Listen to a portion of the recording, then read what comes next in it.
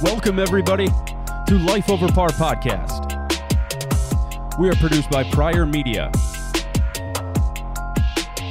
On this podcast, we talk about life and golf and pretty much anything else we feel like talking about.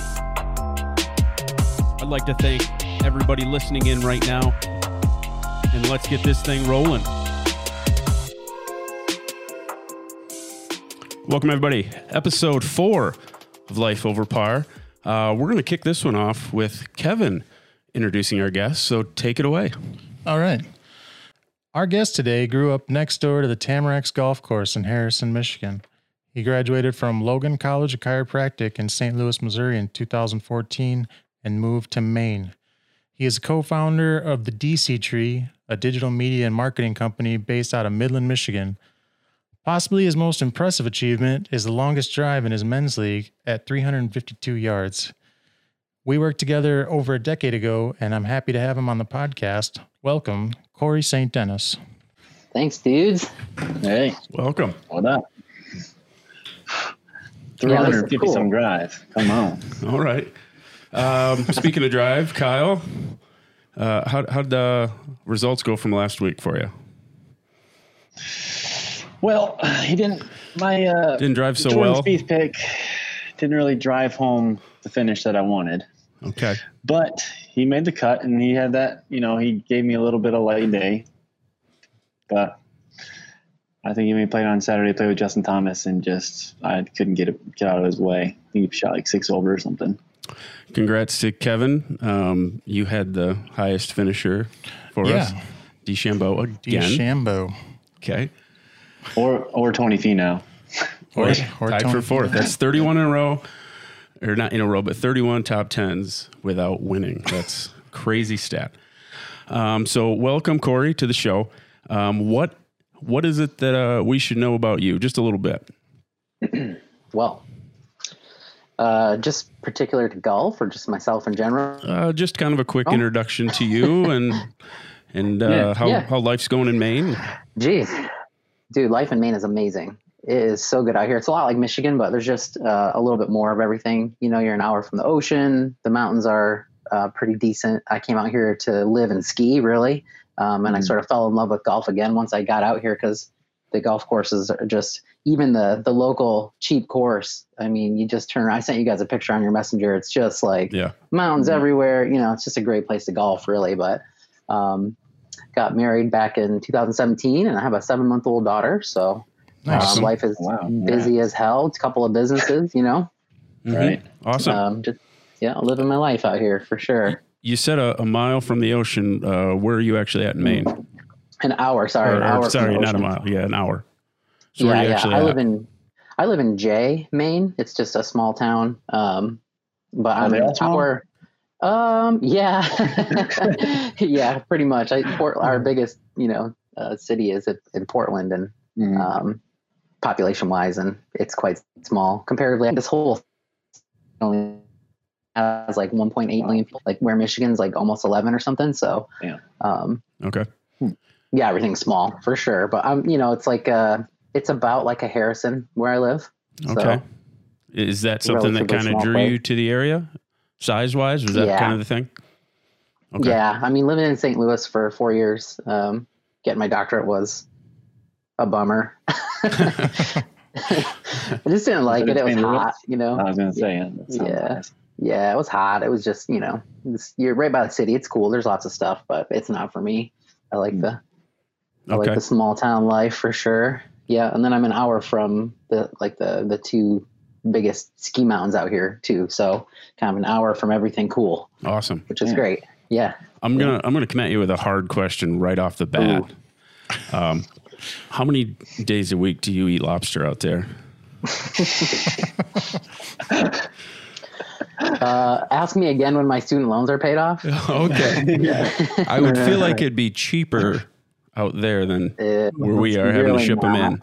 Yeah, I mean the shipping, but I mean it's really not. You go to a restaurant, it's still going to be a $30 meal, regardless. So, they do have some pretty good, you get like a what's everybody get out here, the sandwich lobster roll. Yep. You can get crab a little cakes, bit cheaper. maybe. They've already pulled it all out but most people like to go get the traditional double lobster meal. They're just sitting there red hot, and you pick them apart and eat them. So that's still like a decent meal. I probably have it mostly when my family visits. Okay. Or if I saved a little bit of money up and decide I want to go hard on a meal. Anniversary, birthday, something big. Right. Okay. They do lobster mac and cheese a lot, which I don't eat junk food, but I wanted to try that since I've moved here. Believe it or not, I've lived here since 2015 and I've never had it. So anything mac and cheese, I'm good with. Absolutely. the self-control, man. Yeah. Yeah, I got to work on that one. Do you have anything, Kevin, you have right off the bat for him? No, not right off the bat. Okay. Kyle? He's going to wait till we get deeper. I got a few more. I conversation. just didn't know if you guys wanted to jump in. Okay. No, I think as this conversation will go on, I think we'll just be spitting out questions. So Yeah. What is it that made you want to be a chiropractor? Actually, when I was in the 7th grade, my mom's a school teacher in Harrison. She's since retired, but she said, well, you're going to do sports and whatever. You should go to see my chiropractor. It's Dr. Bolton right there in Harrison. Shout out Dr. Bolton. And shout out to Dr. Bolton. He's a great chiropractor. And so I just went to him and he adjusted me. And I kind of thought it was going to be more of a sports performance thing. I just thought I'd feel better, be looser, whatever. Mm-hmm. And it turns out that it actually helped me calm down a lot. I didn't realize that at first, but it relaxed me so much that I could focus a lot better in school and stuff. So I kind of associated it with feeling more relaxed more often and having less like symptoms of hyperactivity and things like that. Okay. I dealt with that my whole life. So basically I was like, hey, Dr. Bolton, can you explain to me why my brain is so happy after an adjustment, and he was just kind of like, it's the power that made the body heals the body. He was pretty short with me, but he was just kind of like, you needed an adjustment, Mm-hmm. So that really kind of drove me nuts. Like his short answer was kind of like, oh man, I wish you would have given me a little more, but he actually sent me on a path of trying to figure it out myself. And I did some time and I spent some time with Mitch at the physical therapy office there. And, I tried to look around and see if I maybe wanted to do different careers, but chiropractic just pulled me back. Thought it was cool. There's more to it than I knew. So it's not just popping and snapping. I'm sure. So you were 7 years old when you first or you were in grade school when you first got adjusted? The 7th grade. Grade. Yep. 7th grade. Yep. Damn. The first time I got ever even thought about going was I was probably 24, 25. Yeah. And I felt like getting really, really tight. And then all of a sudden after golf, my lower back was just, I couldn't even I couldn't sit up straight. And then my fingers were like triggering. So I guess they said it was it was your 6th vertebrae or something. That was in your neck. Yeah. Yep. Yeah. Yep. And so that's why your fingers, that's why they call it the trigger finger or whatever. I don't know what they said, but yeah. I made it down. We don't ever expect our patients to remember what we say. It's kind of like, Just make me feel better. Right. That's the main concern usually. But yeah, I had a pretty proactive mom. She was, into being healthy. And I think her main reason was it's covered by your insurance. You can go. It's okay. Yeah. Yeah. It's crazy how much a chiropractor can do for you. Cause I went as an infant to help with ear infections. My mom took me to the chiropractor, which I think is pretty mind blowing. Yeah, it's pretty cool. I actually have, I do house calls. So I actually drive around and, serve my patients in their homes or offices, which is pretty neat. I don't want an office. I did that for a while. It was fun. You can make a lot more money that way, but it's not a very fulfilling career in my opinion. Mm-hmm. Just for the type of brain state that I have, I like to be out moving. I like to change my environment constantly. So it just worked out better for me to do house calls. It's a really flexible schedule too with a second business. So, Awesome. yeah, that's been pretty cool, but I actually see about 60% pediatric cases. So I see a little more children than I do adults. The first time I went was last year, I think it was. Cool. Year. Yeah, It was coming back from our Kentucky trip, riding that bus all the way back and just trying to sleep or just be comfortable on that bus. It's hard to sleep on that My bus. neck was killing me for like a week after we got back.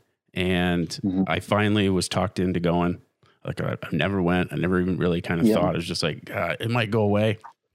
Right. It took maybe 2 adjustments and it was like, oh, this feels so much better. There was a pinched nerve and it felt so much better. Yeah. So that kind of made me think like, what kind of things should we do pre-round maybe for golf that would get us more ready and not get hurt with a back or a neck or something like that? Like what should every golfer be doing before the round? Nice. Yeah. The cool thing is you go out on the golf course and you look around at who's out there golfing. You don't need to be an elite athlete to go golfing and do pretty well, right? Like anybody can pretty much go. Kids can go. It's one of the, as my brother says, it's one of the only sports that you can continue to get better at the longer you live. Mm-hmm. So there aren't many sports like that, right? So yeah, I mean, people can do lots of stuff. I think one of the misnomers is that the stronger you get, the like farther you'll hit the ball and all of that. Mm-hmm. People think that like maybe weightlifting, I have a lot of people ask me like, how should I be lifting weights, to prepare for golf and stuff like that. And, it's actually much less about how strong you are and much more about how flexible you are and how mobile you are. So, you think about the best athletes in the world, the most athletic people, they don't specialize in one sport. They're able to move their body in every way it moves. So, dancers and stuff like that, like people who aren't traditional, ESPN athletes or whatever, they're probably the most athletic because they have a body type and a training schedule. Classic interruption. Sorry. I was on a roll. Was that Augusta National? No, I forgot to put it on silent. And thank you, our last guest, Greg Roy, for the text. Thank you. I hurried up and put it to silent. That Augusta music hit. And Augusta music hit. I'm like, yes, we're in. At least that was the noise. It was Augusta. Yeah, exactly. Patrons aren't allowed in, but Life Over Pars in. Let's go. All right. Yes. Corey, I'm sorry.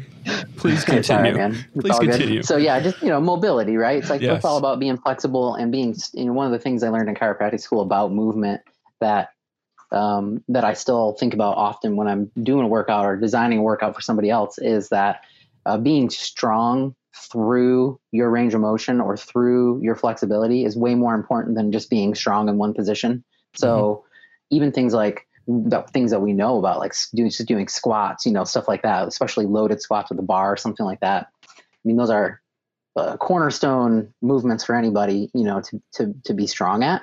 But, to be able to do 20 push-ups very slowly, and be strong all the way through that mobility, be able to go all the way down instead of just knocking out 20 push-ups, how strong can you, it's more about the mobility and, especially, so your question was, what can the average golfer be doing? Yeah. We'll just say like a warm up. So I'm going to the course and before I tee off, I should be doing certain things to loosen up, maybe get a little more flexible. Like what should I be doing? So one concept that everybody can apply to their warm up, first of all, do a warm up. Right. I don't know how many people I see. You mean I shouldn't get out of work, get out of my car, get in a cart and go right to the box? I shouldn't do that? Yeah, no, I mean, not for optimal peak performance, right? Right. And it doesn't count like loading the, light into the cooler and like dumping the 3-pound bag of ice in there. I mean, these are exercise related movements, but 12-ounce curls count, help, guys. Right? 12-ounce curls help. Yeah. I don't know how much that'll help you with golf, but I think we'll talk about that later anyway. But I think there's a study on that. Yeah. But what if we're in the cart sitting and we're reaching back, stretching our back to grab? Okay, now we're talking mobility here. This is what I mean. So all right, Kevin. So next time we'll place it in there and then sit and then reach back and grab that beer. Okay. That's right. So here's the concept anybody can apply to a warm up. Okay. So you are all familiar with the act of walking. Yeah. Right. Pretty fair to say. Most of the listeners out there are going, yeah, I think I know that. So that's basically a lunge. right? When you take a step forward, you're doing a lunge. And we just kind of combine that movement to walk around. Well, one of the really interesting things that was brought to my attention in about 2016 was the concept of adding what they call a matrix to your movement. Not like the thing where you dodge bullets. Yeah. That is probably a good flexibility move and maybe possibly a yoga move or something. But no, a matrix is moving in all the directions that your body is designed to move in. So if you're going to go out and do a lunge to warm up your hips, your pelvis, whatever, your low back, don't just lunge forward. Also, I'm unfortunately wearing corded headphones. Because I'm a normal human being, I put my AirPods, my cool, expensive AirPods on top of my car, and then I drove somewhere. Because you use them when they're on top of your, So anyway, I'm hooked here. I can't really show you guys on the video exactly what I'm talking about, but lunge forward and come back. Also lunge directly to the side. And then just like in basketball, like a drop step, lunge kind of behind you. Now you're moving all of the bones in your foot, your ankle, your knee, your hip joints, your pelvic joints, and your low back joints back and forward, side to side, and in rotation, all of the ways they're designed to move. So now you've done one thing, simple lunge, but you've done it in these three directions, and you've efficiently moved every joint from the bottom to, your waist. So just doing something like that matrix, if you want to get out and do some squats, a lot of your power from your golf swing, obviously coming from your lower body and from the motion of your hips and, the drive of your knee and all the jazz, all these different strategies, right? So if you can all the up really better, your brain will understand where your body is at in the world a lot more than it will if you don't move. So movement creates perception in our brain.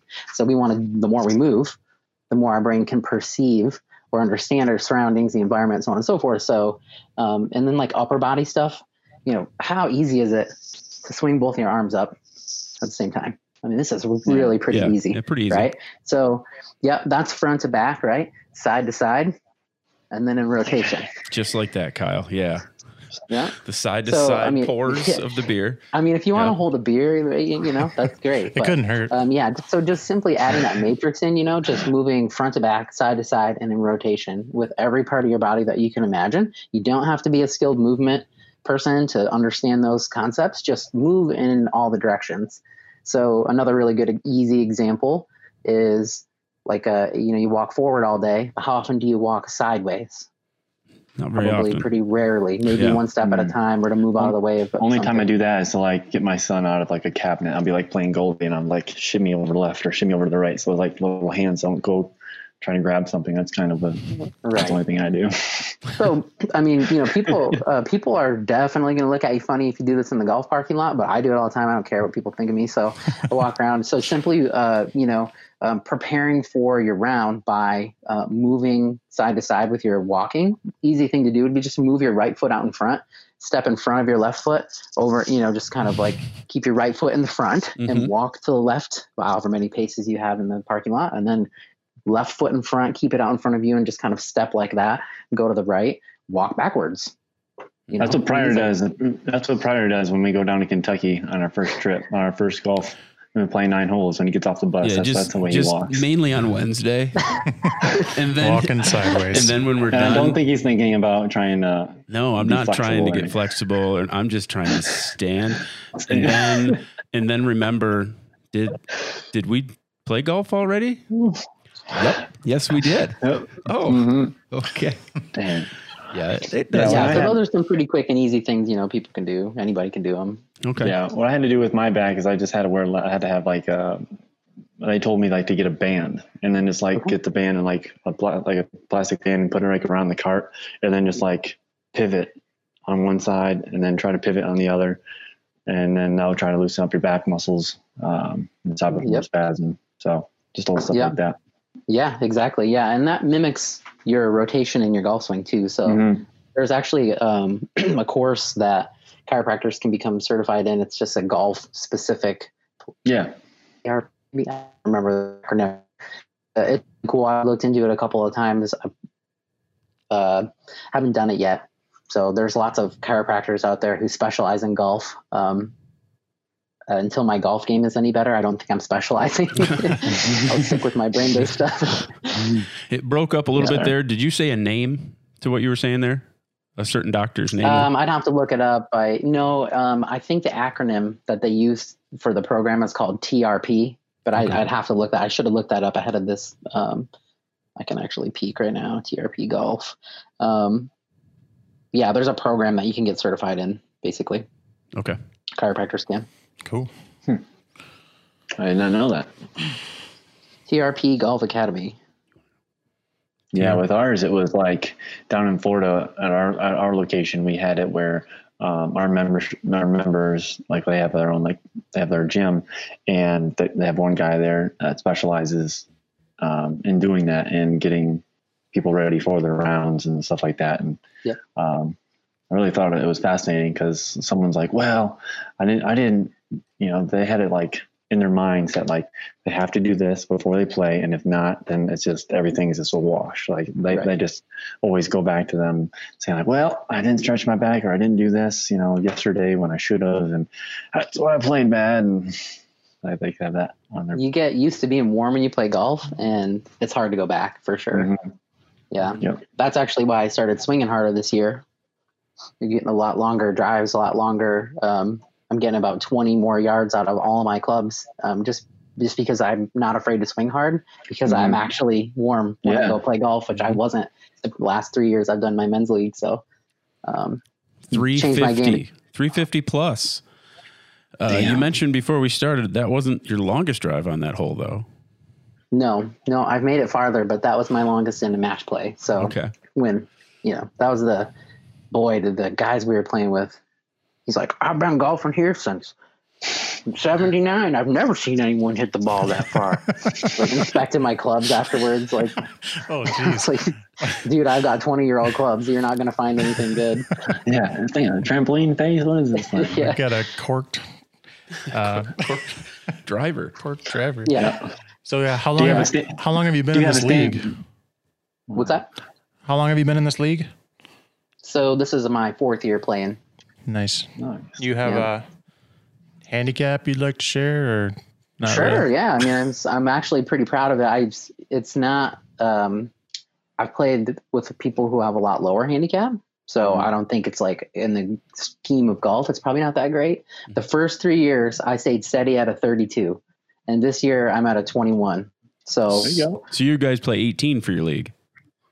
Well, you're right. So you would split it in half. Yeah. But no, we don't. Okay. We just play 9. Oh, okay. But I just, the number on my gin app is that. So it's easier for me to say. Yeah. Okay. Yeah. It's not bad. I mean, has it been a while since you started playing before you started for these last 4?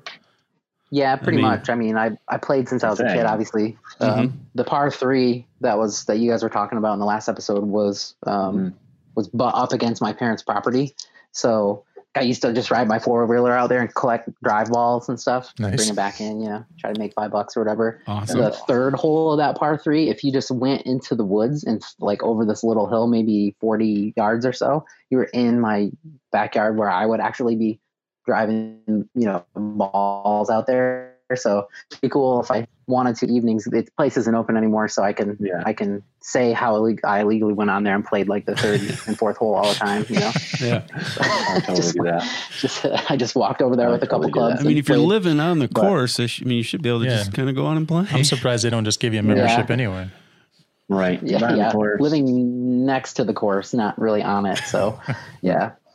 But yeah, and then I played quite a bit. My brother is actually really good. I say he's really good. I think he's a very good golfer. He played for GVSU for a while, and he plays just a lot of golf. I mean, he's a great guy. Greg's probably golfed with him quite a bit. Younger Tamarack. Younger brother. He's older brother. Yeah, he's 8 years older. Yep. Okay. Yeah, he just actually texted me because I was asking him where have we played. Because I come home to Michigan a lot for like long weekends to go play golf with him. Oh yeah. So he says we played Boyne, Crooked Tree, Bay Harbor, the Gales, Treetops, Arthur Hills. I haven't played Treetops yet. That was fun. Yeah. You go to those like stay and play deals where you stay for like 3-4 days and you just play 45 holes a day and just go to every course you can. It's Right. pretty fun. Did you play in high We school? need to get a stay. We need to get a stay and play kind of deal going with this. So life over par. We've been plugging these stay and plays. Yeah. Maybe the Doherty will give us one. We can stay down the road and We say no free ads, but we just keep doing it. I mean, I made sure to There you to go. not represent a brand Nice. other than I see what the everyone Yeti. knows. Yeah, Yeah. that's there you fine. go. I like that. That's fine. Did you play in high school, Corey? Not like No. in for the high school team or anything like that. No. Right. No. I wish I would have. I wish I could go back and play golf more seriously from the time I was young, Yeah. But it just I was too distracted, you know. Yeah. I couldn't get into You had to it. get that back cracked a couple more times. You'd focus on it. I needed a brain adjustment big time when I was younger, so yeah. Me too. Yeah. Yeah, I wished I would have played younger as well. That would have been. Yeah. I think if I could go back and do that, I would definitely pick that up earlier. That would be great. To get back into more of the chiropractic side of it, is there any like at-home tools that would help keep the body healthy? I know people use like rollers and stuff. Is there stuff like that you suggest? This is a PG rated podcast, right? You say whatever you need. I'm just kidding. You're like, is there any tools? Just gonna try to make some jokes. PG-13. We're not sure yet. We know India's out. Craig, knock them out. What are the other ones that we got out? Yeah. Yeah. I mean, at home tools are pretty cool. I honestly think mobility drills are the most important thing, just moving in the three directions the body's made to move. That's you're gonna get the most bang for your buck. That's what your brain understands. All these other tools, compression tools, massage guns, rollers that vibrate, rollers that are cold. I don't know, you name it. Mm-hmm. There's a lot of tools and stuff out there that you can use. If I was going to suggest that you got one in specific for golf, I'd say like a Hypervolt or some sort of Theragun. There's a lot of different brands out I was there. going to ask about those. Not trying to like free. We just said no free ads. Right? Yeah. All right. So shout out to this company here. That's coming up. Shout out to for the massage gun. Nick they will make. beep it if he has to. Yeah. Put that in the teaser. Because I'd seen an ad with Colin Morikawa, like advertising this Theragun kind of thing, with all these different attachments. Like he's hitting his elbows with it, his knees, like everything with them. Yeah. So What's that really doing? Yeah, it's kind of cool. So you're obviously your brain runs your body. So we know that most of the coordination of all your body systems is controlled by the brain. Aside from some things like parts of the heart and whatever that have their own little spark. So your body is constantly monitoring frequency and vibration. That's kind of how it works. All of your joints, as when your bones come together and slide together, your structure and the function of that structure, all the sliding joints, that's information to your brain. So if you have a joint that is held tightly together because you have tight muscles, you have a tight muscle around the area or a set of tight muscles, complex of tight muscles, and you're having that joint held together and it's not moving and sliding like it should, then it's basically like having the light shut off on that room in your brain. Your brain's not seeing that joint anymore because it's not moving. So vibration devices are really handy. You can trick your brain into perceiving movement that isn't happening, which is cool. It's just like magic. Your brain will think it's moving at 30 hertz frequency or whatever. It'll think you're sprinting, but really you just have a massage gun on your tissue. So that's what those are for. They basically overwhelm the signals that go back up your spinal cord into your brain. And when they do that, your muscle just by default does the only thing that it can do, and it quits receiving a signal. So, your muscles only have one job, and that's to contract. Okay. When they're not doing that. With that, what's the difference between like doing that and like I've seen online, I'm seeing on social media like the cups that they have. Sure.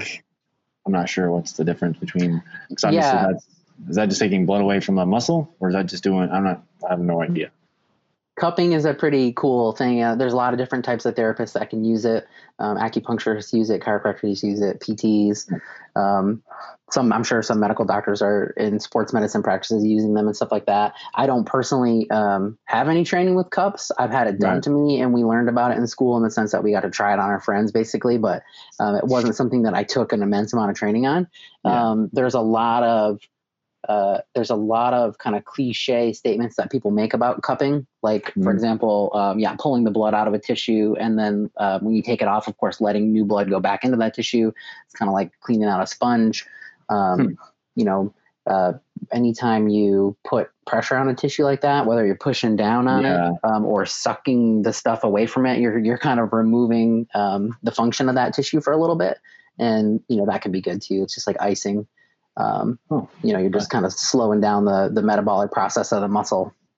So I'm not a cupping expert, but cupping would be more for like injuring a muscle and then rehabbing it from my understanding. Okay.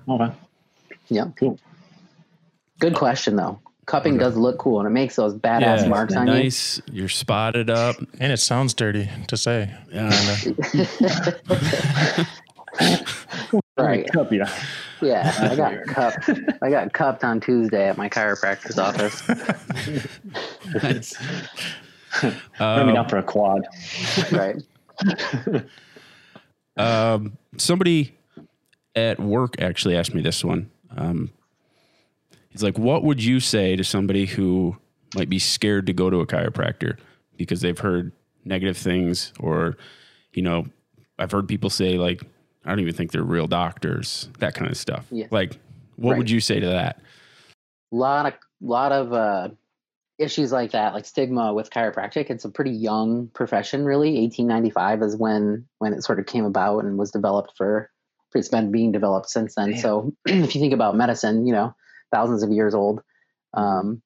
So that, I think, is where the confusion comes from. It's like, we don't really know what these people do because nobody's looked into it. So it's not a really common thing, although there's lots of statistics out there, but millions and millions and millions of adjustments happen every year, just in the United States alone. So it's a really, really safe procedure, and if it's done appropriately. And one of the biggest things that I tell people, I have to talk to people on the phone before I visit them, because I don't want to drive all the way to their house to find out they're not a candidate for care. So I've actually had this question daily for the last 5 years. I'm a little bit nervous. Like, what are you going to do? So just understanding the concept of what any type of chiropractic care is doing to the body, and then learning about maybe what your specific chiropractor is going to do. Questions that you can ask a chiropractor before you see them. First of all, if you don't feel comfortable going, don't go unless you find out you can have a consultation before you have a consultation. If you go to a chiropractic office and they're not willing to give you a face-to-face consultation with the doctor, just find somebody else. They're going to run you through the ringer. It's going to be the Walmart of chiropractic for sure. They're not even willing to talk to you, so not to slander another chiropractor, but or Walmart. I feel like that'd go for any doctor. You would expect any doctor to tell you what he's going to do to you, and if he doesn't, don't go to that doctor. Physical there practice, might be some cupping or something. You're just going to lie down. You're going to lie down, and I'm gonna use some cups to suck you. Yeah, that's it. Yeah, that's it. That's just a cup. Whoa. Sounds good. Sign me up. Yeah. No, I think if you're nervous, obviously just do a little bit of research. The whole real doctor thing is really quite funny, because we just, the level of schooling that I got myself into when I became a chiropractor, I did not understand. I thought it was going to be way easier. I just thought it wasn't going to be that bad or whatever. So it's a little over 300 credit hours that you do. We go year round. So 15 or 16 week trimesters. So you're in school most of the year.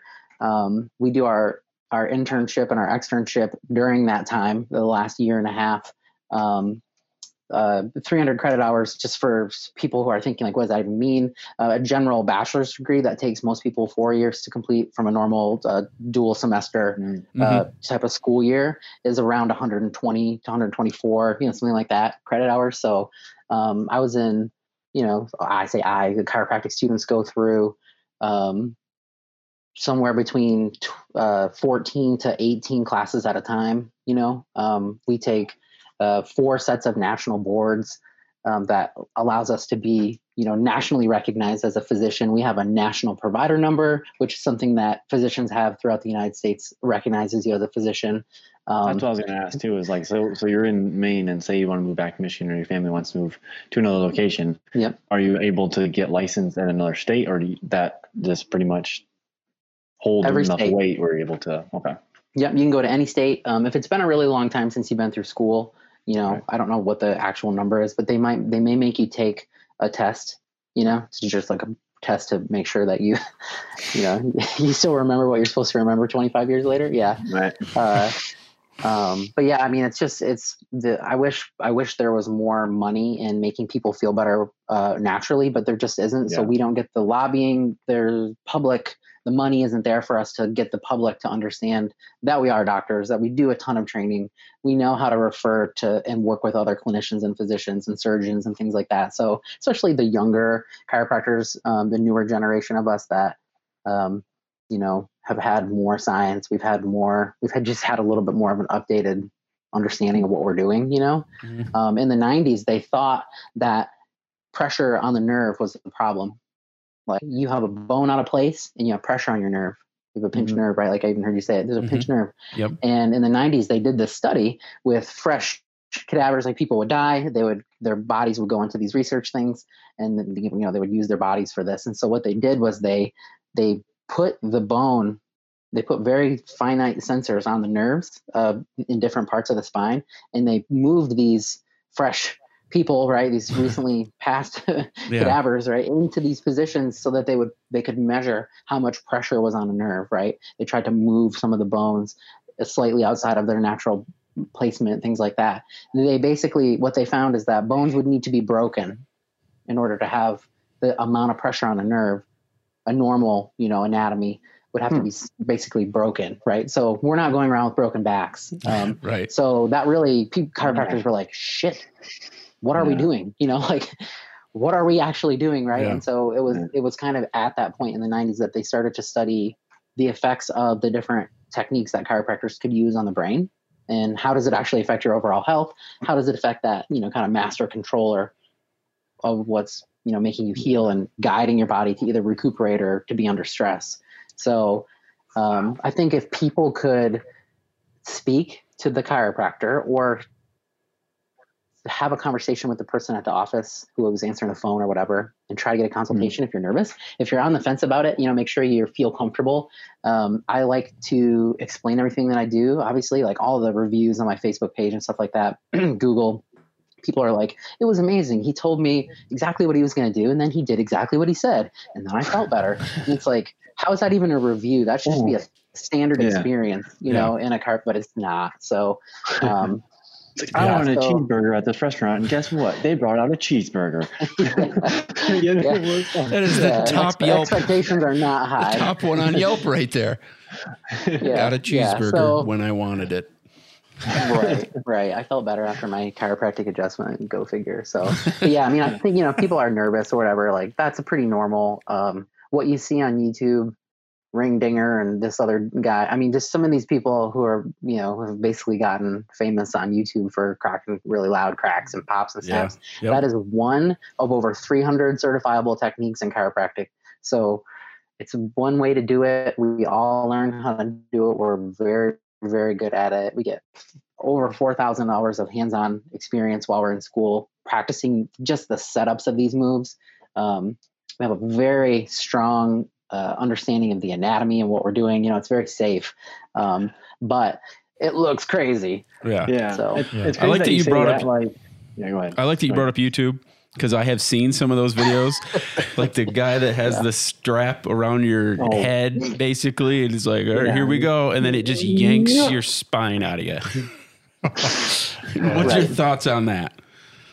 Probably because he's like strap. 5'9", he wanted to be 6 foot. The Y strap. Is that what it is? The Y strap. Just had to get that leverage. It's all about leverage. So the Y strap's pretty cool. I personally, I have some friends that do it. I say friends, colleagues, Yep. some of my colleagues that do perform these procedures. That is just simply an over dramatic version of a simple technique called traction. So, most chiropractor massage therapists, they just kind of pull on your head, they just kind of stretch back, where you go up there, dig underneath the back of the skull and pull a little bit. That's very, very good. That just separates the spinal bones, gives the discs that are in there some space, relaxes the muscle, so on and so forth. So the Y strap, to me, and when I've experienced bits of it before, if it's used appropriately, it's really safe. And those guys that do those adjustments, they screen the living daylights out of people. They've got X-rays, they're not doing it to somebody who has spinal stenosis or some sort of degenerative they're not going to do it to those types of people. It's clickbait. They're young, healthy people, right? They get the clicks because they use that. Yeah, Kind of. and it's a pretty exhilarating thing. I mean, I've had a very minor, or I guess gentle version of that done before, and it was great. Just like any other adjustment, it felt awesome. But that's what I had when I got adjusted. Like it just popped, and I thought I echoed through my mouth. I felt like it just my head just felt like it exploded, and I stood up. I'm like, oh my gosh, I feel like I'm 8 inches taller. Whoa, this is and it's just, we're missing that. Any joint you have that's not moving, there's hundreds of joints in your body. Mm-hmm. They can all be adjusted. There's no better medicine for the body than a functioning joint. It's we kind of need those. Yeah, I know some people that do like those a functioning joint. It's more of the upper kind of joint, right? Yeah. Right. You said each chiropractor has their own, their way of doing things. And it's like on a golf course, like Zach Johnson, he goes about his business, he hits fairways and then it's short, it's calm, collective. And then you have Dustin Johnsons and you have Tony Finau's or Bryson DeChambeau's that, gun it out there. If you were in your chiropractic, what would be your golfer? Who would represent you? Me. My initial instinct was to say Greg Norman. I just feel like the shot. The shot. No, probably not Norman. Phil Mickelson says some stuff on mic sometimes that I feel like I really connect with. He'll say things like, "Boy, that didn't play out like it did in my head." Say stuff like that. That didn't really play out like it did in my head, right? He's always willing to try stuff, right? So I think that's where I'm at. I practice neurologically based chiropractic. I have, extra training on neurology in the brain. So I think I'm gentle, I'm careful, but I'm also willing to risk it, and do some experimental neurology stuff to help people get better from things that maybe they wouldn't from a normally trained chiropractor or something like that. So I'm gonna go with Nicholson. I thought you would have said maybe Miguel Angel Jimenez. Okay. He's got a pretty unique warm up, knees together and just kind of swinging around. Hey, I mean, I've thought about maybe doing the worm, the breakdance, the worm. That's got to be get good everything for you moving. pre-golf, Yeah. Whatever warms you up. Yeah. Phil's got a 14 ingredient coffee that warms him up, apparently. So, I really like him in the psoriatic arthritis commercials too. So he's kind of representing, arthritis, which is a big thing chiropractors help with. So, is that where he does the little shimmy? Is that where that's from? No, that's just Phil being Phil. That's his warm up. So you brought up arthritis right there. I remember hearing when I was younger about cracking your knuckles, and I've had people tell me, don't crack your knuckles. That will cause early arthritis in your hands. Is there any truth to that? That you know? The very first day, I'm super confident to answer this question, Nick. Okay. This is I got it. Okay. Very first day at chiropractic college, we have this gentleman who's probably in his late 60s, who's the professor. We all come in there, we're nervous as hell. It's the start of this crazy career choice and all this stuff. And he's at the end of class, he's like, I just want to leave 20 minutes now. Raise your hand if you have what you believe is probably a stupid question. You know, everybody's like, you got to ask this guy questions, right? And he's like, leave your hands up, you know, and like put your hands back up after the first question is asked or whatever. So like the first person was like, did I just create arthritis? You know, they're like, huh? You know, is that okay or no? Like, we just want to keep doing it. So please tell us it's okay. And when we went back to the second person, there was like only 2 people where there was like 17 before. So most of us wanted to know the answer to that question. Just about everybody wanted to crack their fingers. Yeah, we just like, we don't care about any of the stuff we're going to learn. Just like tell us our finger's going to be okay. But yeah, so basically that's probably okay. You know, if you're like a chronic knuckle cracker, you're most likely going to be okay. The best possible way that you can do it would be to distract the fingers. So be like, pull your finger a little bit, you know, that's probably better than crushing and smashing them together. It sounds better. It looks better. Twisting. You don't look as badass. Great, so. We don't look as badass before a fight if you're just like, yeah. Wait, let me just one at a time here. Hold on. It's just not as cool as really getting it down. You have to stand next to like 5 of your bros. They all have to pull your fingers on each side at the same time. Just one big crunch. Dang. Okay, I'm in the game again. Ready to go. But yeah. Just, you know, people who crack their neck, who crack their joints and stuff like that, your body is designed to let that happen. So if it happens in a natural movement, it's great. If you have to really, really force it, you can do damage to your joints over time if you're pushing that joint in a position that it's not supposed to be moving in, or you're moving those sliding surfaces in the wrong direction on each other, you know? Right. Think about anything that slide your brake pads or whatever, you know, any 2 things that slide against one another, eventually they're going to wear down, but if you force it, it can make it worse.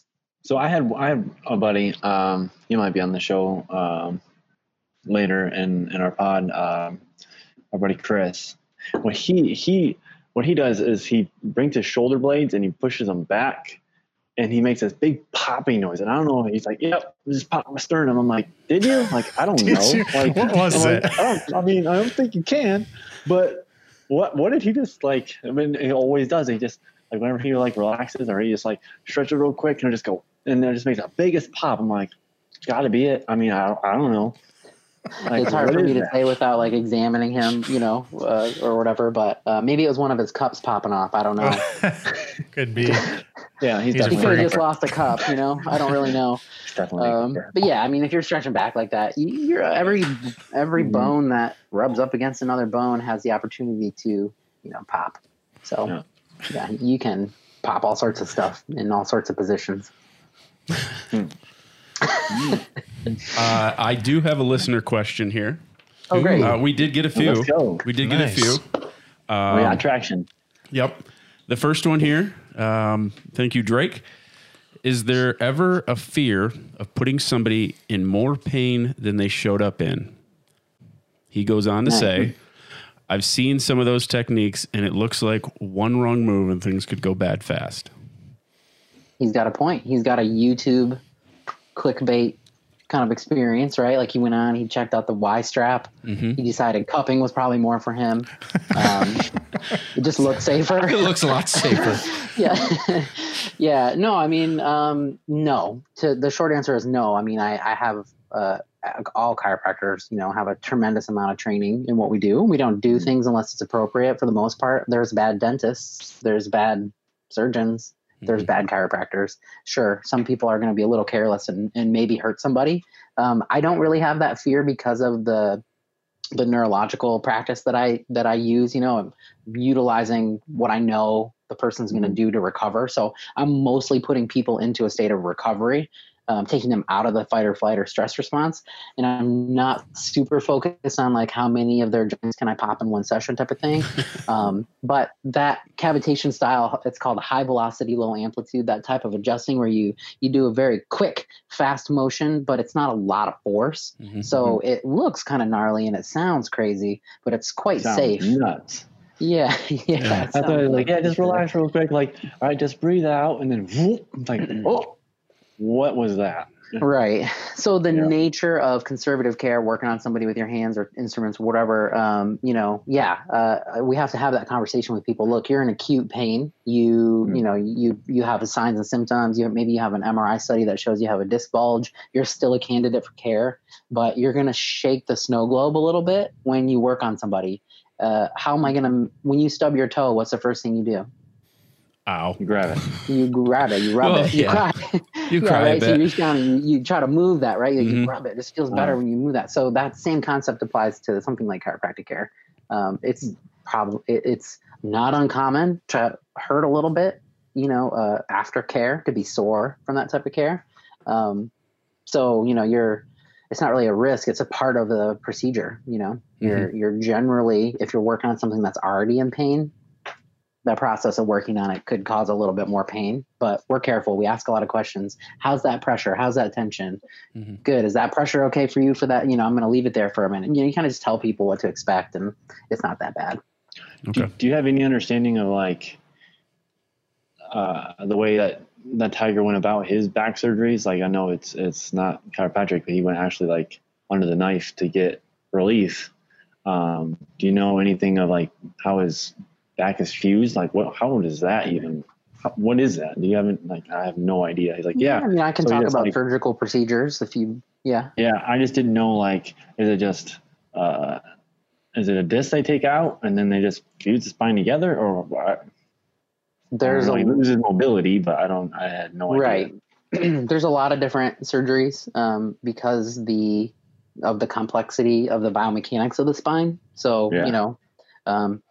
there's 3 different main parts of the spine. Your lumbar spine, which is your low back spine. There's 5 of those bones that sit in there. So those take a lot of load. They curve forward and they cause a lot of people trouble. It's probably one of I think it's like 80% of people will experience low back pain in their life. I haven't met the 20% who never have. I mean, I've even had some, and I don't ever have pain, but I've had some back pain before, my low back or whatever. Mhm. We can get basically Greg Roy this when he was sitting on those stool last episode. I was like, when I watched him get up, damn, Greg. I'm feeling it right now. Guys got to have a shorter podcast. I'm fine. I'm still fine. great. I'm still fine. I don't know if you guys can tell, but I'm standing. I have a standing desk, and you Nice. can see this is actually my desk behind me. It's Okay. standing. I don't have any chairs. There is a chair in here, but I don't use it. I mostly put my laundry on. So standing, so having a standing desk is one way to avoid what you guys are going through. You might need to rethink the ergonomics. Kevin, if you get a There you go. raise, maybe we can get a raise desk. I would have to get a different room for the podcast. That's for sure. Yep. Sponsors, taller table, comfier Yeah. chairs. Yeah, we would have to do that. You can work into that. But yeah, so to answer your question about surgeries, I mean, some people just simply don't respond or can't respond to the level of their expectation to conservative care. Sometimes you just, when you're working on somebody like a chiropractor or a physical therapy or anything like that, you're relying not only on your skill as a practitioner, but you're relying on the ability of your patient's healing, right? So like if your patient can't heal, so sometimes when the load outweighs the tissue's capacity to hold the load, you can't work there anymore. That's ability is gone. That tissue is unable, to perform. So that's when they do surgery. I don't know the specifics of Tiger. I remember reading about it all ago, but I don't remember. I'm pretty sure he had some fusions in his low back, and basically, they don't usually remove a disc. Sometimes they'll scrape it apart if it's like sequestered is the term, like broken apart or anything like that. Most people don't have that. That's usually like pretty crazy traumatic stuff, but I'm sure somebody's going to type into you guys like, well, actually, Tiger did have a sequestration. That chiropractor's a quack. I don't know about Tiger's specific situation, but yeah. Basically, surgeries are sometimes, that's going to be Greg. It's the long shot. You don't know the statistically surgeries aren't like a given. It's not like we know we can go in there, we can do this. You don't know if you're going to be able to rehab. People have lots and lots and lots of money and the ability to have vitamin injections and personal trainers and personal chefs and, personal all that stuff. I mean, they can make a surgery outcome amazing. And sometimes people who I think oh, how are they even going to survive a surgery? They pop out and they're like happy-go-lucky afterwards. It feels great. Right. And then sometimes people who had what I would consider a pretty minor thing that maybe could have probably just been treated conservatively, they go ahead and get a surgery, and it I don't want to say ruins their life, but it, Right. takes them down a peg for sure. It doesn't go right or doesn't go well. Yeah, I mean, surgical procedures are a crapshoot. Yeah. Sometimes they're necessary. Every time unfortunately. Tiger says that, I'm like, he's just talking. Like he always has the answer. Like he's always stone cold about it. But you're pretty much saying exactly what he's been saying. He's like, I didn't know. And validated. Tiger's the best. Right. Yeah, that's a Surgery And or I not surgery. retract my statement that said Jack was the best, like 2 episodes ago. All right, Tiger's the best. We'll ask All you right, next question. week. Here we go. All right. Another question we had kind of goes along with Tiger and his back and everything. It said, how does back pain affect your golf swing or overall mobility? Great question.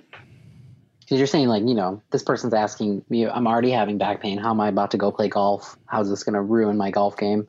So Yeah. on and so forth.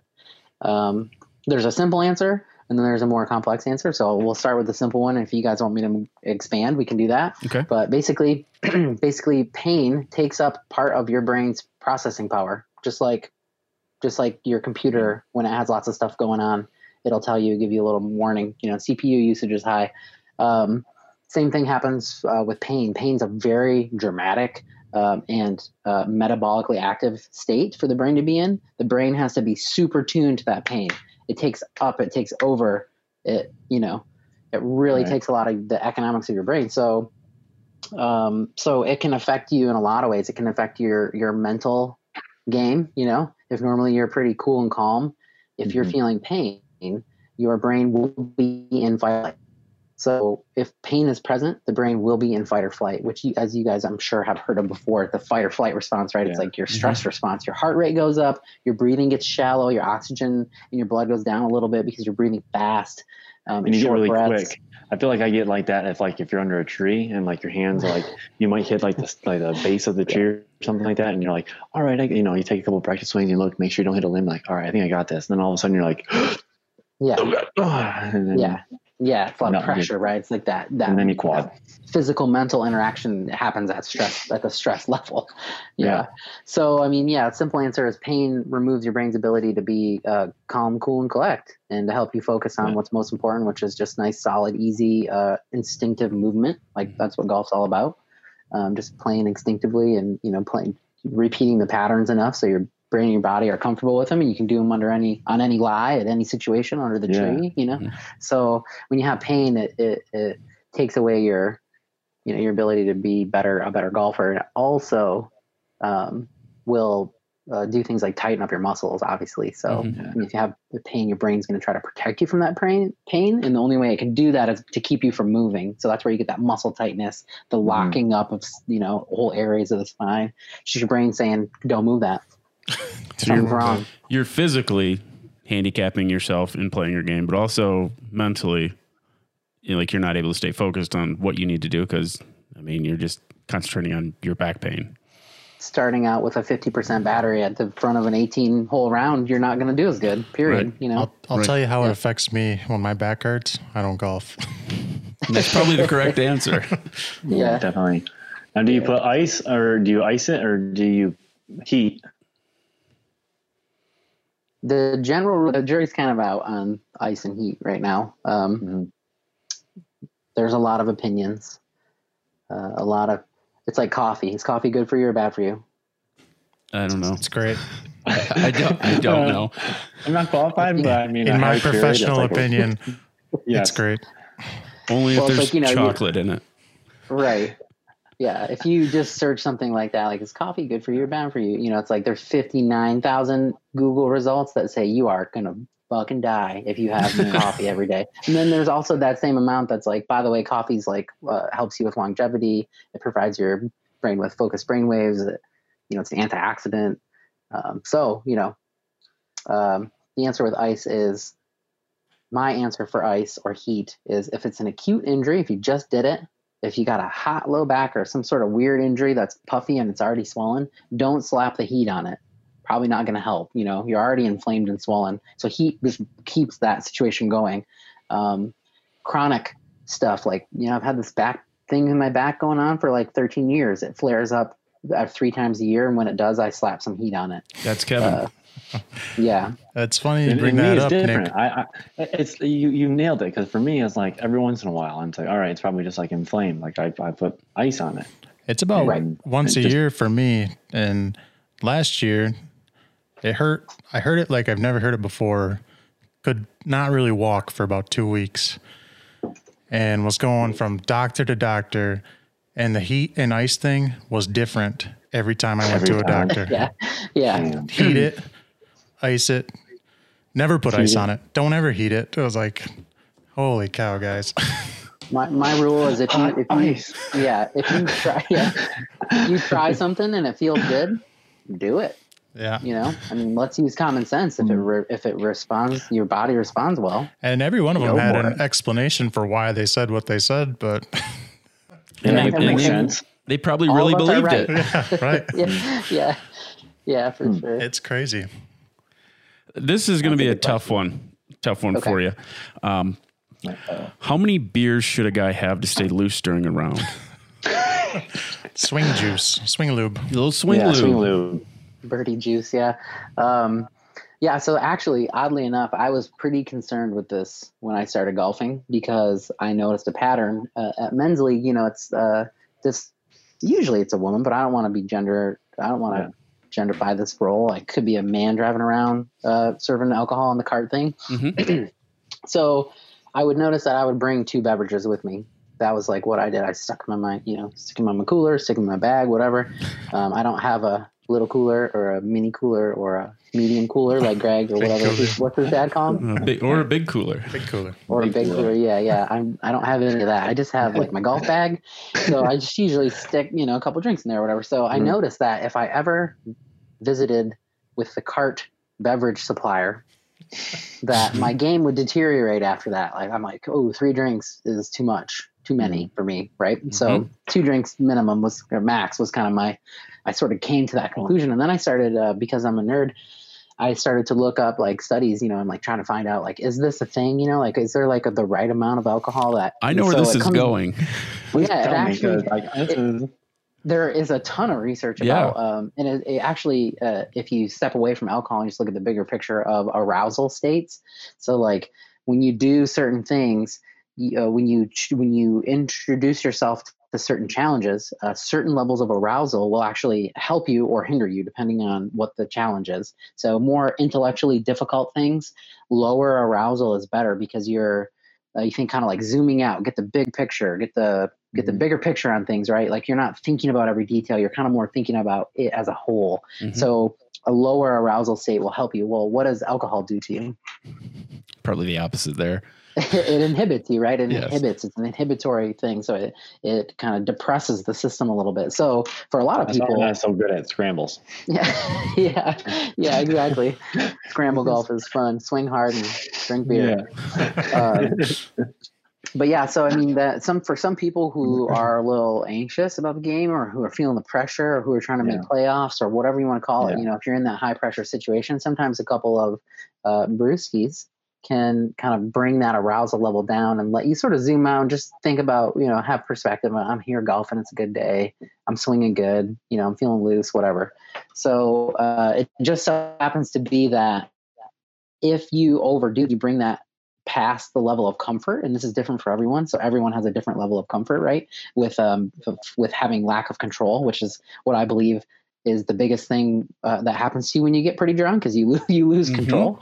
Mm-hmm. So if you think about, all of a sudden you get into that control loss, whatever you're not comfortable with, you get over the edge, you get a little too drunk, and you go into that fight or flight, your arousal level goes skyrockets, and then you're over thinking everything. You're over analyzing what your last swing did. I can't use my 6.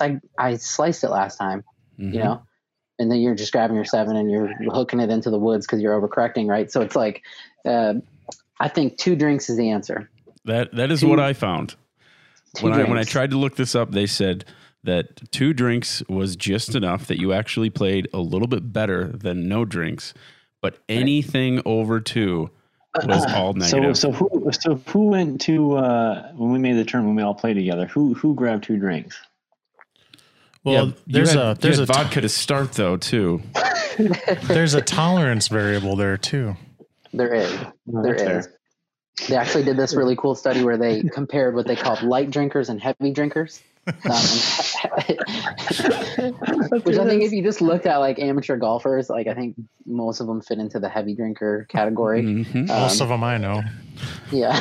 Yeah. So the heavy drinkers actually did have a tolerance, and they were able to do a decent amount more imbibing. So, if you drink often and a lot, then maybe the two drink rule isn't going to work for you. So as our podcast doc, 2 beers is the answer. Yeah, so I can remember like standing up, like graduating, like saying an oath, like do no harm and all that stuff. And now here I am, like 5 years later, my culmination of my career is going ahead and endorsing 2 alcoholic beverages. Yes, it's perfect. Hey, I'm fine with it. Friend of the podcast. That's right. Beer. I was talking earlier this week, Kyle, you're going to remember this, Kevin.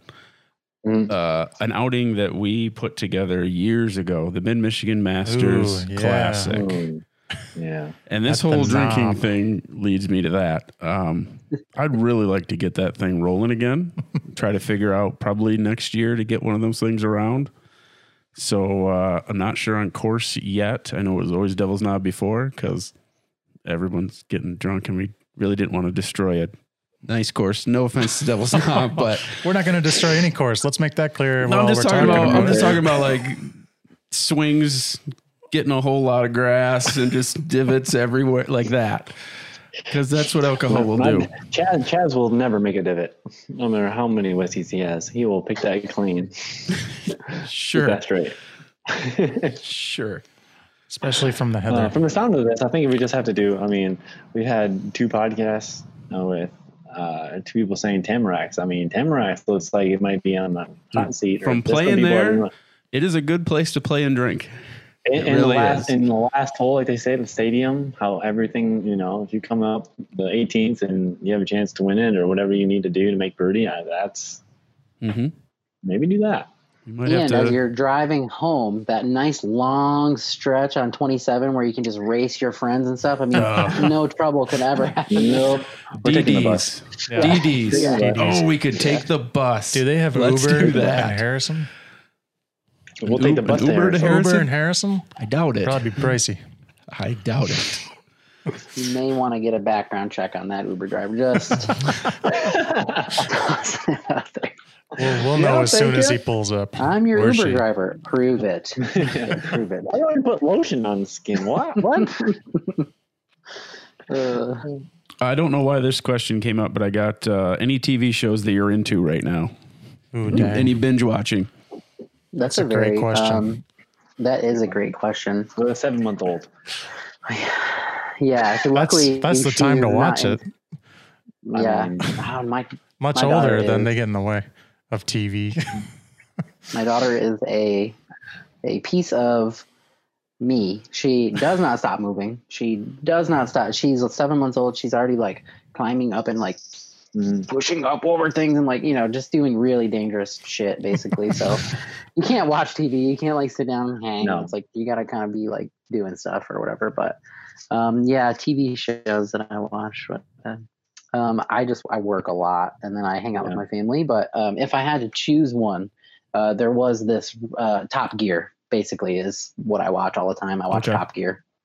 Car guy. Yeah, or the Great British Baking Show.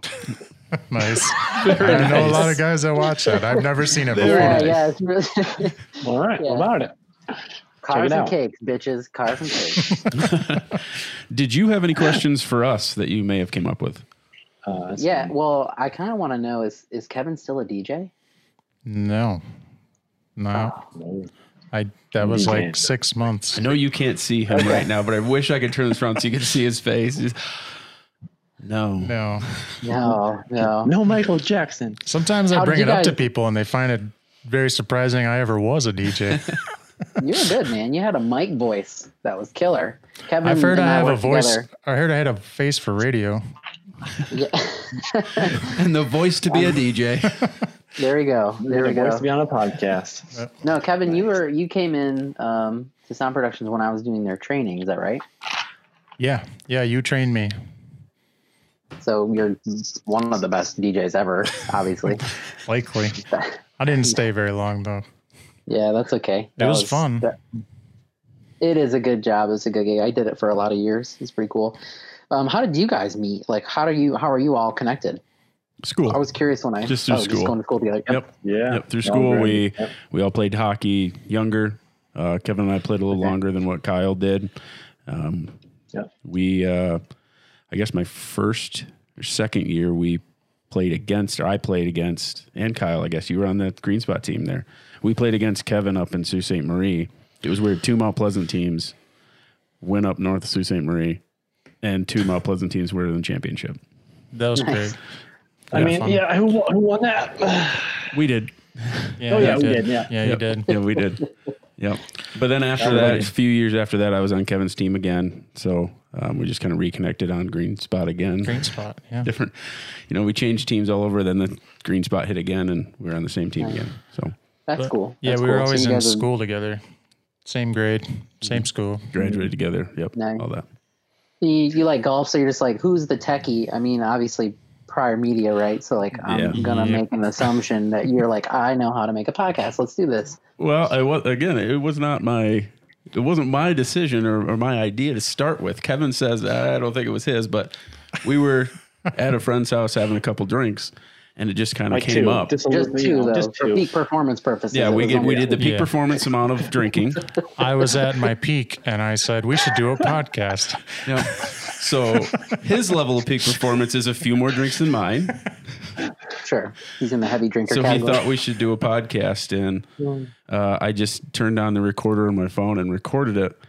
And if I'm being honest, I have not listened to that, I wouldn't go At back all. to that.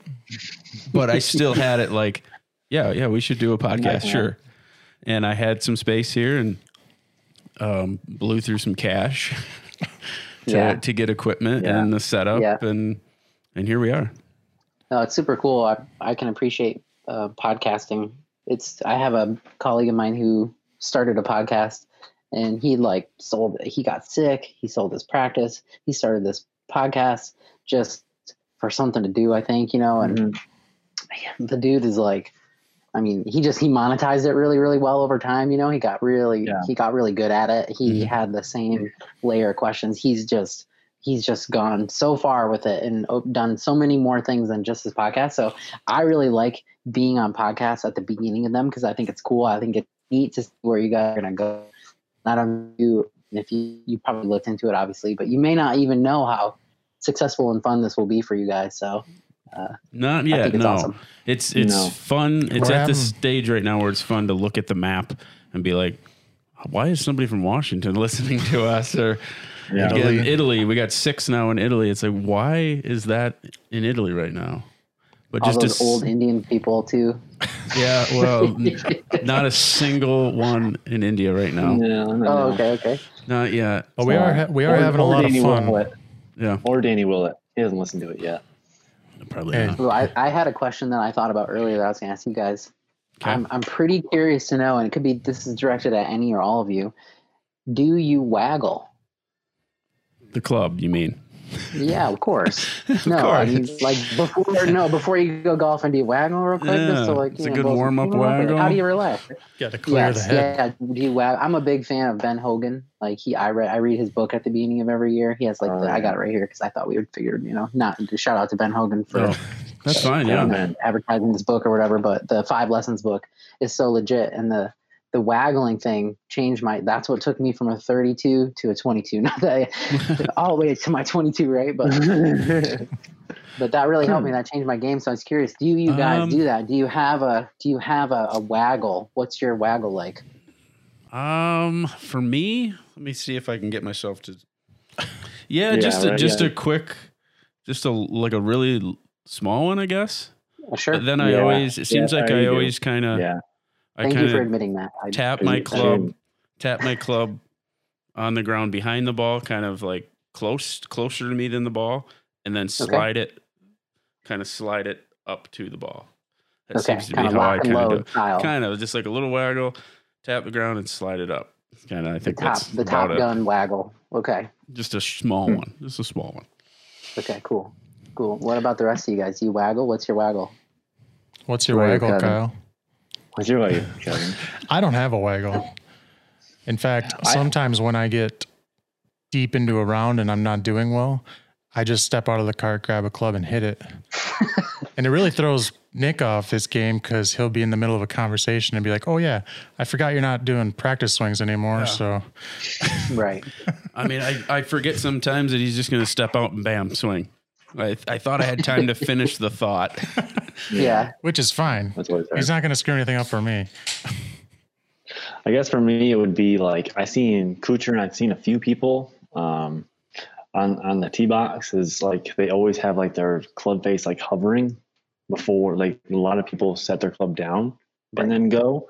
And like Kuchar, and you'll see like Ricky Fowler kind of has this hitch now where he'll set up and then he'll bring his club up a little bit. Bryson, he down does that. And I don't know, I kind of like made me think like maybe I should do that. So instead of saying stagnant and then go, like always have something kind of moving. So I always try to have the club hovering a little bit like with my driver, but if anything else, I'm pretty stagnant. I want to be down where the ball is, try to find the bottom of my swing. But driving, I have it up a little bit. Nice. My golf partner started doing that this year. He's driving like a rhino. So whatever it is, I don't know why. He's like John Rahm's mom. John Rahm's mom. Shut up, Greg. He's a rhinoceros. Shout out to Cooler Golf. Something you said there, on the last question, I believe it was, you like to get into podcasts when they're just starting. How many have you been on? Probably four. Four? Seasoned vet. Yeah, two chiropractic ones. And then, I mean, this one. More experience than us. Yeah. And then I was on. This is our fourth one, too. Yeah, I've been on a couple. Of podcasts. Awesome. Yeah, it's cool. It's just cool to watch. I listen to a lot of, because I drive to my patients' homes constantly. I have a lot of podcasts rolling. My wife is really into true crime, and she got me into a few. I'm not really, or I didn't think I was, but when it's done right, I really like it. And there's this podcast these two women do. Can I shout out to them here? Give a shout out. Yeah. They're crazy awesome. They have like a whole podcast network. They've done really well too. It's called My Favorite Murder. It's these two gals, and they mix a little bit of like comedic sort of, like, they have like this comedy and true crime thing that they do like together. They're both pretty funny. That's been really entertaining. I've followed them, and I just like podcasts. It's just great. It's just nice to have something other than music. I love music, but when you DJ for 10 plus years, you're just so sick of just yes. I want to curate my own playlist, and I listen to that on my own time, but like I just don't. If you play Pour Some Sugar on Me, I'm gonna throw up. You're just driving. You're like to the left, to the left, to the right. Yeah. Like the steering wheel, like it's want to turn it to the right. Throw in some Jesse's Girl. Yeah. Yeah. Right. Yeah. Just any of those like cliche songs that you always the play, wedding songs. But, we DJ'd weddings and bars. Did you ever do any of the DJing on the buses? Yeah. Because I feel like you were on a bus DJing one that I was on before. It's very possible. I feel like you were. Me too. Yeah. When they first bought the Crazy Train, when Sound Productions first acquired their first buses, that's when I was at my peak performance with Sound Productions at that point. So I had 2 Sound Pro drinks at that point, and I was really kicking it. So yeah, I did a lot of that. That was pretty fun. You guys both think you may have seen an appearance of? I think so. Yeah, even like, because I'm like I know him from something. Like, I thought I played golf against him in high school. I'm like, I'm pretty sure maybe like I was maybe he's a couple years older than me, and maybe we played golf against each other because when I was a freshman, we're on the varsity golf team. Maybe I played against him. Like, I'm pretty sure I know him. I'm like, No, I'm I pretty don't sure. know where I've seen I'm him. pretty sure it I was the was that- bus. I was Yeah. that one guy who, other than the driver, who wasn't really drunk, who helped you back onto the bus probably, Yes. and then played the Yes. cha-cha slide for you. Yes. Cha-cha slide. Yes. So I you feel still like That was me. it might have been a Halloween bus. Maybe. I know Brittany got one of those that we were all in costume. it wasn't I him. don't know if it was Yeah. that one or I not. remember who it was. That I remember that. Oh, okay. Well, I remember. Oh. I You have I a dressed up smirk as- on your as- face like that wasn't a good thing. No. It was fine. I dressed up as It wasn't Dad's Corey grandpa. though. Yeah. You doing Yeah, I any? did a lot of the bus, so. You doing any karaoke out there in Maine? I remember you doing some karaoke. I can do some pretty serious. I got, when you do it enough. We used to go to the Gate over in Big Rapids when I worked for Sound Productions. Oh yeah. That is where my karaoke career really blossomed because people wouldn't go until someone went. So Right, like you, right. when you're DJing, you had to do it. So I'm like, shit, I have to like find some songs or whatever. Turns out, and still to this day, I'll pull it out if I'm at peak performance. Purple Rain by Prince. That's my jam. Nice. Purple Rain. I could fill a Love it. dance floor The Purple Rain. with some Purple Rain. That's great. I remember no, I one don't do song it. in particular that you did at B Dubs, and it got people going. But I have to look it up real quick. But he remembers it. I remember the words, but I don't know the song. So what are the words? Can you sing it? That's a no. My mind's telling me no, but my Oh. body Oh, yeah, well, killed it, man. Oh, yeah, bump and grind. I mean, do I gotta bleep his Yeah. name? I think I gotta bleep his name. yeah. I think I Yeah, do. please, man. 2020. you probably should. It was an artist who did naughty things. This was a long time ago. Yeah. Yeah. No. Still. I don't sing that song anymore. Still, I've retracted that from my library. well, you killed it then. So yeah, Thanks. made it your Yeah, own. Back before he got caught, that was the thing. So Some real jams. yeah, yeah, for sure. No, I think this is cool, guys. You guys are doing a good thing, and I think it's going to be fun for you to. So I'm excited to keep listening. Well, thank you very much. If nobody has anything else, Kevin, Kyle, Corey. No, Yeah, hopefully I didn't bore people. I was Oh, trying to no. think about golfers and just coming on here and being a stiffy and just talking about no science and Well, right. but No, you're not giving. This was Well, definitely. Oh, go ahead, Kyle. If you got more. No, I just had a question. Like, now that you're a new dad, when it comes to you're 7 months old, how is it different from you starting? From getting on the golf course last year to this year? Like, you've been in the league for how many years now? This is life over par. We talk about family, we talk about golf, we can talk pretty much about anything. So how's it different from last year when you didn't have your daughter to now? What's that process like, getting to the golf course?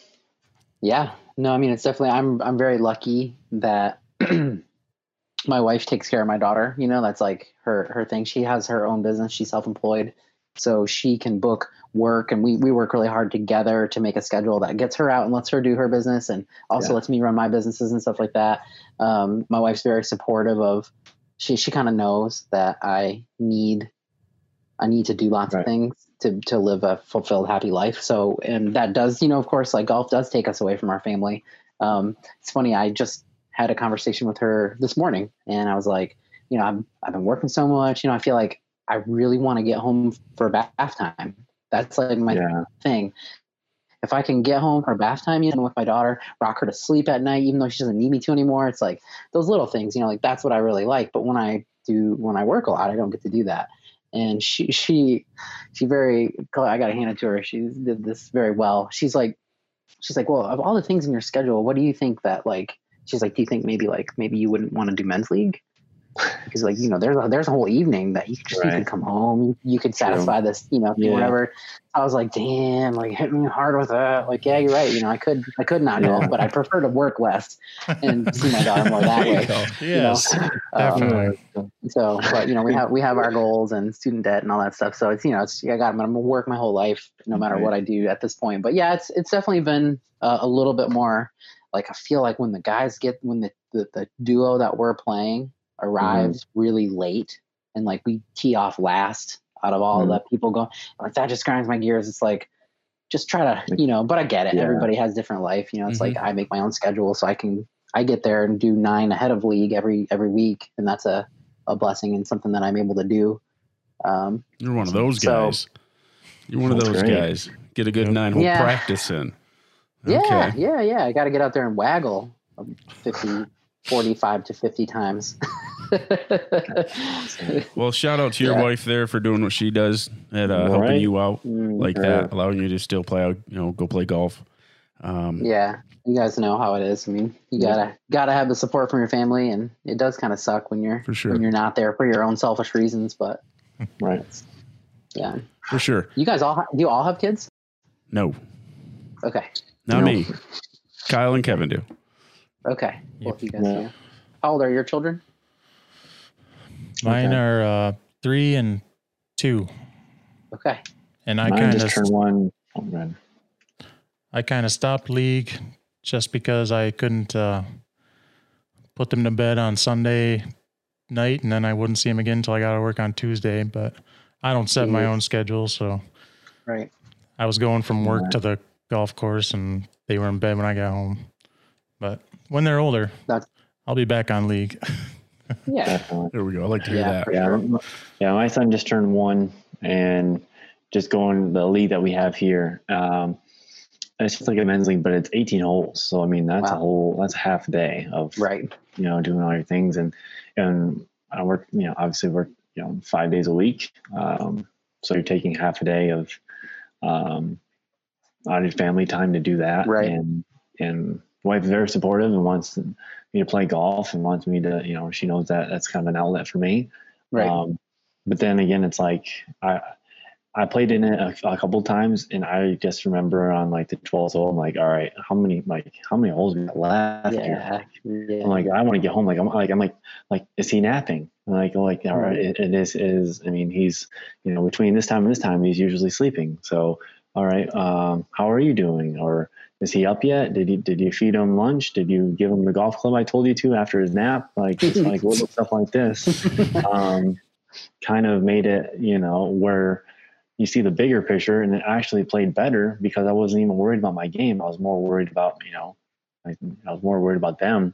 Right. And being home for the bath time and stuff like that, and being home for dinner. And at my house, we make it a really big deal that we sit down at least 5, we try and sit down literally at least 5 times a week for dinner. Nice. And we'll make our stuff, and we'll have Logan here in our high chair, and kind of go from there. But that's kind of the base that we like to. Yeah, you gotta have that like time. To set, so yeah, you gotta have that time for sure. Yeah, it's definitely difficult. But I'd like you said, it's like if you have a spouse that's supportive, or if you personally, like Kevin, I mean, that's pretty big of you to be like, I need to just be home. Yeah, that was a very non-selfish thing to do. You're making me sort of feel like shit. No, for going to golf every day. No. You're the dude for sure. But no, I get it. That's cool. It's definitely fun having family and trying to keep up hobbies and life. It's nuts. Yeah. Nuts being an adult, isn't it?